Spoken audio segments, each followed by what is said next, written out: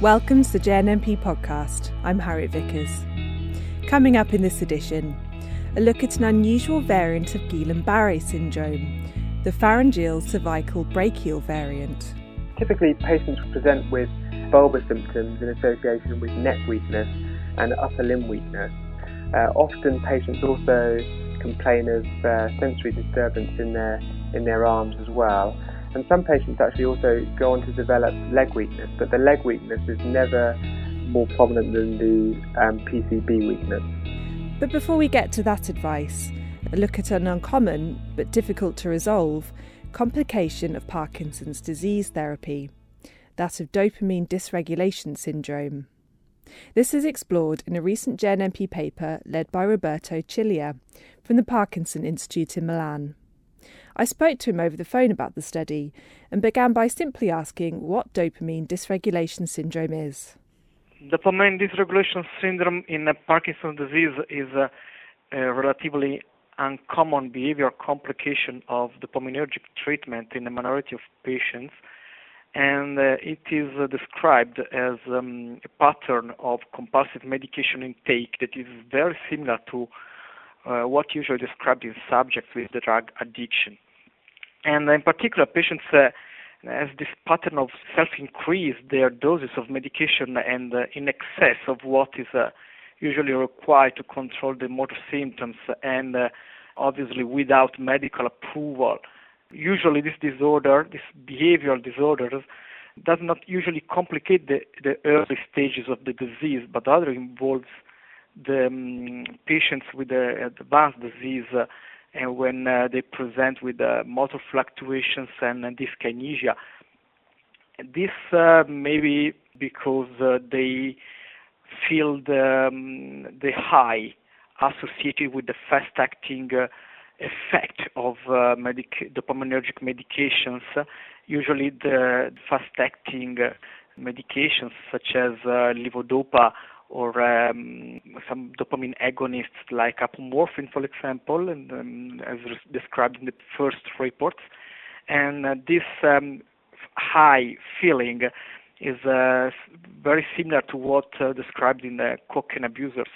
So in Parkinson's disease, in the most severe cases of patients with dopamine dysregulation syndrome, they complain about being in off state, even if they present with motor dyskinesia. So when the motor part of the brain, of the circuit, of the dopaminergic circuit, is clearly overdosed, they feel they are still underdosed, and they are complaining about being in off. And this has very dramatic effects and on their everyday living, and obviously for the caregivers and family members as well. Right, okay. And is this fairly rare dopamine dysregulation syndrome? I mean, your paper is essentially a retrospective case-controlled study. So how many patients did you see with DDS in your clinic? Yeah, actually, as you said, since this was designed as a retrospective paper, I cannot actually provide an accurate estimate of the prevalence in our population. The feeling I have is that I can confirm what is reported in literature already, and did a frequency of approximately 3 to 4% of patients. In our center, my impression is that the prevalence is lower than 5%. Sure, yes, that was a slightly unfair question, because what you really looked at in this paper were the clinical and the neuropsychological characterization and the management, and also the long-term outcomes. So when you looked at these patients over 6 years in your clinic, what did you find in terms of the general predictors for the ones that went on to develop DDS? Well, we confirmed a lot of findings previously reported, and mainly we found that patients with young age onset of Parkinson's disease, namely below 45 years of age, are more clearly exposed to develop this complication. And another important point is that the personal history and of drug abuse or depression, this history makes them more vulnerable to develop these complications. But this is not only related only to the personal, but also to the family history, because the family history of drug abuse or also of Parkinson's disease itself in first-degree relatives are independent predictors of dopamine dysregulation syndrome. So it seems that there is a very strong inherited component. It might be either genetically associated or they're being exposed to an environment associated with some abuse of substances. I mean, alcohol abuse is the most common, but also other drugs. And also the family history for Parkinson's disease is very important because and it is independent from the depression itself associated with having a relative with Parkinson's. And what about their Parkinson's disease? Did you find any specific features related to that? Yeah, we found that the only specific feature of Parkinson's disease was a greater difference of the severity of motor scores between the medication off state compared to the on state. And we believe that this finding suggests an excellent response to the pulmonergic drugs, and this would predispose patients to feeling the difference between being off and being on, and this might correlate with feeling the high, as reported previously in drug addiction. And still, we found that the motor symptoms in the medication off state is more severe, and this might be associated with maybe a greater extent of dopaminergic neuronal loss. But this is to be confirmed in other studies. So it's sounding more and more similar to a drug addiction, to something like cocaine, if you've got that family history and also this difference between the off and on. Oh yes. Cocaine is directly associated with not dopamine release itself, but the cocaine reduces the reuptake of dopamine, so increases the synaptic dopamine availability and overall dopaminergic transmission. But besides cocaine, also other drugs of abuse, such as alcohol or heroin, are associated with an increased release of dopamine in the mesocortical limbic pathways. This is related to the drug addiction reward system. There are several lines of evidence suggesting that dopamine dysregulation syndrome actually is very similar to drug addiction as in terms of pathophysiology. Yeah, there's a whole handful of links and similarities there. So on to the management of this. What was the most successful option that you found? Another feature that we found to be very similar between patients with Parkinson's disease and dopamine dysregulation syndrome and those with the history of drug addiction is how to make a treatment successful. Because it is very challenging, because once the patient develops dopamine dysregulation syndrome, their remission is very hard to achieve. And we found that in our sample, less than half of patients had a full remission of these symptoms, and we followed them for an average of 3 years. So we had a long observation over time of this patient. So it's very important to prevent this disorder. So, what options are there then for treating it? Yeah, overall, the most successful management option was not related to drugs. We found that the most successful option was the effective supervision by family members and caregivers, because we did not find any effective drug. So the effective supervision was the most effective option, And concerning pharmacological options, we found that the use of the atypical antipsychotic clozapine was associated with a successful outcome. And also in the most severe cases, we found that those with the most severe motor fluctuations, duodenal levodopa infusion was effective in reducing this disorder because it stabilized the need of levodopa and dopaminergic stimulation because it was the most continuous delivery. And with the supervision, what would you tell caregivers or family? What kind of things should they be doing or watching out for? The final message and what we got from as message from this study is that we should get some red flags of behavioral abnormalities in patients. So we usually advise family members to be aware of this possible complication, especially in subjects with a young age onset and possibly personal family history of depression or drug abuse, as stated before.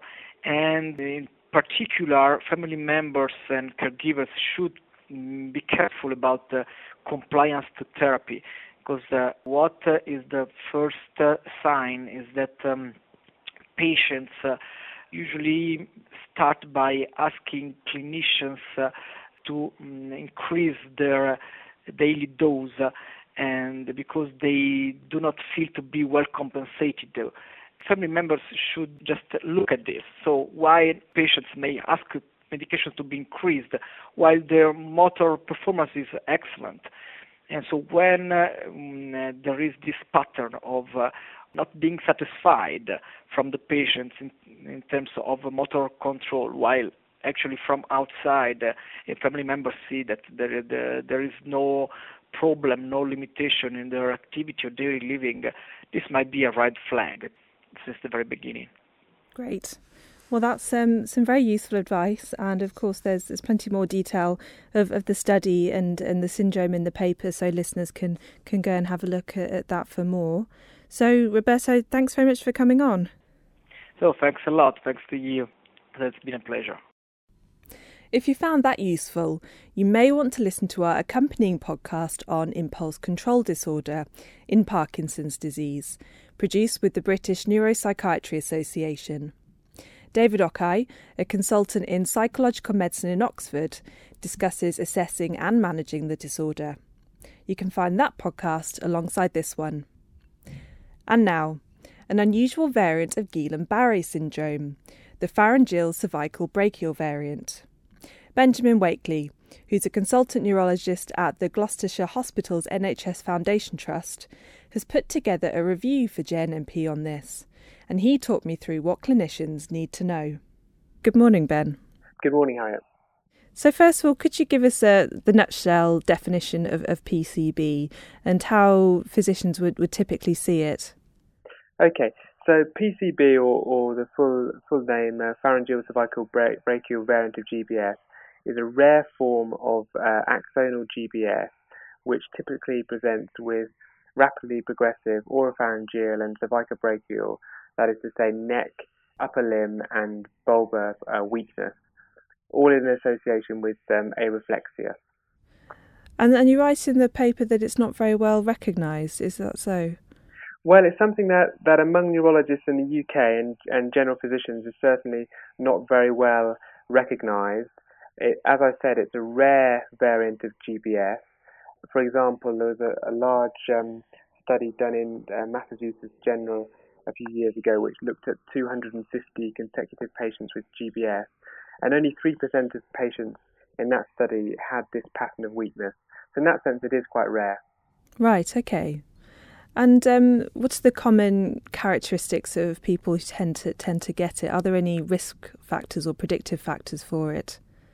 Well, it's very similar to other forms of GBS in the sense that at least 2/3 of patients describe antecedent infectious symptoms, which are either an upper respiratory tract infection or diarrhea, which precede the onset of neurological symptoms.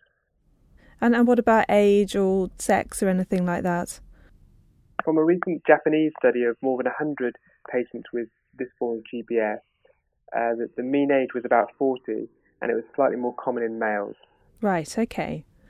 And we've covered some of these, but are there any other general clinical features that physicians should be aware of? Typically, patients present with, as I said, bulbar symptoms in association with neck weakness and upper limb weakness. Often, patients also complain of sensory disturbance in their arms as well. And some patients actually also go on to develop leg weakness, but the leg weakness is never more prominent than the PCB weakness. And talk us through how it overlaps with other syndromes such as Fisher's and Bickerstaff brainstem encephalitis. What's the crossover with these? Well, GBS is composed of a series of overlapping subtypes, and PCB plays an important part in that spectrum, and it overlaps both clinically and serologically with Fisher syndrome. Do we know much about the pathophysiology? Have there been any antibodies identified that are associated with it? Well, in the case of PCB, early work suggested that an antibody against GT1A could be responsible for this phenotype. Now, the thing that was special about this particular antibody was that it didn't cross-react with GT1B. And at this point, it's worth saying that in the case of Fisher syndrome, patients often display antibodies against GT1B, but all of these antibodies cross-react with GT1A. And what we say is that antibodies that don't cross-react against GT1B are said to be monospecific. Determining why patients with anti-GT1 antibodies display PCB weakness is partially understood and probably relates to the expression of GT1A within the nervous system. We know that GT1A is expressed in the human glossopharyngeal and vagal nerves, and this may explain bulbar weakness observed in these symptoms. It's also expressed to a lesser extent in the oculomotor nerve, and this also explains why some patients with PCB develop ophthalmoplegia. And what about the neuronal pathology? Do we have a clear idea of what's going on there in this variant? Well, this variant is characterized by an axonal type neuropathy as opposed to demyelinating neuropathy. Okay. So that's the background and the general characteristics. But a lot of your paper is very practical because you're actually proposing new diagnostic criteria here. So could you just talk us through that kind of clinical nitty-gritty of your proposed diagnostic criteria? So patients with PCB typically present with a relatively symmetrical pattern of weakness involving the bulbar muscles, the neck muscles, and the arm muscles. And this is associated with areflexia or hyperreflexia in majority of cases. In severe cases of PCB, there can be leg weakness, but this should never be more prominent than the PCB pattern of weakness. And also, in a percentage of patients, probably about 10%, reflexes are actually preserved, or in some cases, patients could be hyperreflexic. In the case of PCB, there shouldn't be any associated ataxia, and if this is present, it indicates overlap with Fisher syndrome. And if there's ataxia and additional altered consciousness, we would think about overlap with Bickerstaff brainstem encephalitis as well. Now, in terms of how these patients present, PCB is a monophasic illness. The interval between onset and nadir should be no longer than 28 days, with subsequent clinical plateau or improvement. Now, there are features which strongly support a diagnosis of PCB, and these would be evidence of an antecedent infectious illness, which occurs in up to 2/3 of patients, CSF, albuminocytological dissociation, that is to say, CSF which has a relatively high protein in the absence of any cells, and also, of course, patients that have neurophysiological evidence of neuropathy. The presence of certain anti-ganglioside antibodies is of course supportive, but many facilities don't process these antibodies, and they may take several weeks to actually get the result. So they shouldn't be depended upon. So what then are the steps and the differential diagnoses that clinicians should go through if they have a patient who they suspect has PCB? What would you advise here? Right. Well, PCB does of course have some important differentials, and the three which I'll touch on are that of botulism, myasthenia gravis, and brainstem stroke. And because of course most physicians are more familiar with myasthenia gravis and brainstem stroke, these are the conditions which tend to be mistaken for PCB in the emergency room. So there's one or two important things that we have to look at in terms of the way these patients present and some of the investigations which can be done early on to differentiate between the different mimics. First of all, obviously the history. In PCB, the onset of weakness tends to be over hours, whereas in brainstem stroke, obviously it will be almost instantaneous, but it can be stuttering. In myasthenia, obviously there's patients describe fluctuation in their symptoms, and there's often a degree of fatigability as well. In terms of early investigations, patients like this who arrive in the emergency room will often have some form of brain imaging, and because most of the symptoms clinically are related to problems in the brainstem, if there are problems, then an MRI scan is the best type of neuroimaging to arrange. And in PCB, of course, that the imaging should be normal. And then it's important to think about what other investigations you can do to differentiate between these conditions. Neurophysiology is obviously very important, and doing repetitive simulation studies will help differentiate between PCB and botulism or myasthenia gravis. Although one thing is worth saying, and that is that quite a high proportion of patients with Guillain-Barré often have normal neurophysiological tests in the first week. So doctors shouldn't be put off if the tests are normal within the first week, but they should of course be repeated. So the next thing that we should do is a lumbar puncture, and in the case of PCB, this should show high protein in the absence of any cells. Although again, doctors shouldn't be put off if the CSF is normal, which is often the case, and in fact some studies show that in the first week of GBS, CSF is normal in nearly half of cases. But it should certainly be normal in botulism or myasthenia gravis.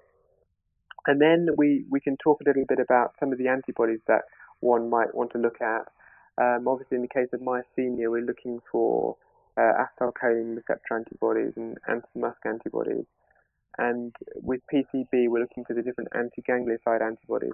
But again, these aren't always positive in patients with PCB, and sometimes they do take a while to process. So the diagnosis shouldn't be dependent on the presence of these different antibodies. Thank you. That's very clear and very helpful. And then finally, the next big question, what are the treatment options? Well, in terms of the treatment options, they're similar to that of other forms of GPS in the sense that there's supportive treatment. And then of course, there's the real decision on whether or not to initiate immunotherapy, and this will depend on the availability and various contraindications as to whether or not the patient's given intravenous immunoglobulin or has a plasma exchange. And in the case of PCB, we also have to be very careful with respect to bulbar function and respiratory effort, and these can quickly deteriorate, and in that case, patients sometimes need to have nasogastric feeding, or worse still, they need to be intubated and receive ventilatory support. Right, okay. And do you have any final messages for clinicians? I guess with a lot of these rare things, a lot of it is just having it in the back of your mind. Well, I think the most important thing really, like other forms of Guillain-Barré syndrome, the diagnosis of PCB is a clinical diagnosis, and providing that the onset and the progression of the symptoms follows that of typical of GBS, then that should be enough to make the diagnosis without having to do any further investigations. Great. Well, thank you very much for all your advice. Thanks very much, Harriet. That's all for this month, but do go and have a look at those papers for more of the detail. As ever, they're free to access. Keep an eye out for more podcasts from us and the British Neuropsychiatry Association, which will be releasing over the next few months, and go to podcast.bmj.com for more audio across all of the BMJ's journals, including Practical Neurology and the Journal of Neurointerventional Surgery. And, of course, before too long, there'll be another JNNP podcast for you. Next time on helping multiple sclerosis patients make decisions about their care and why we need to point the finger at the striatum rather than the cortex when explaining behavioural and cognitive changes in neurodegeneration. Join us then.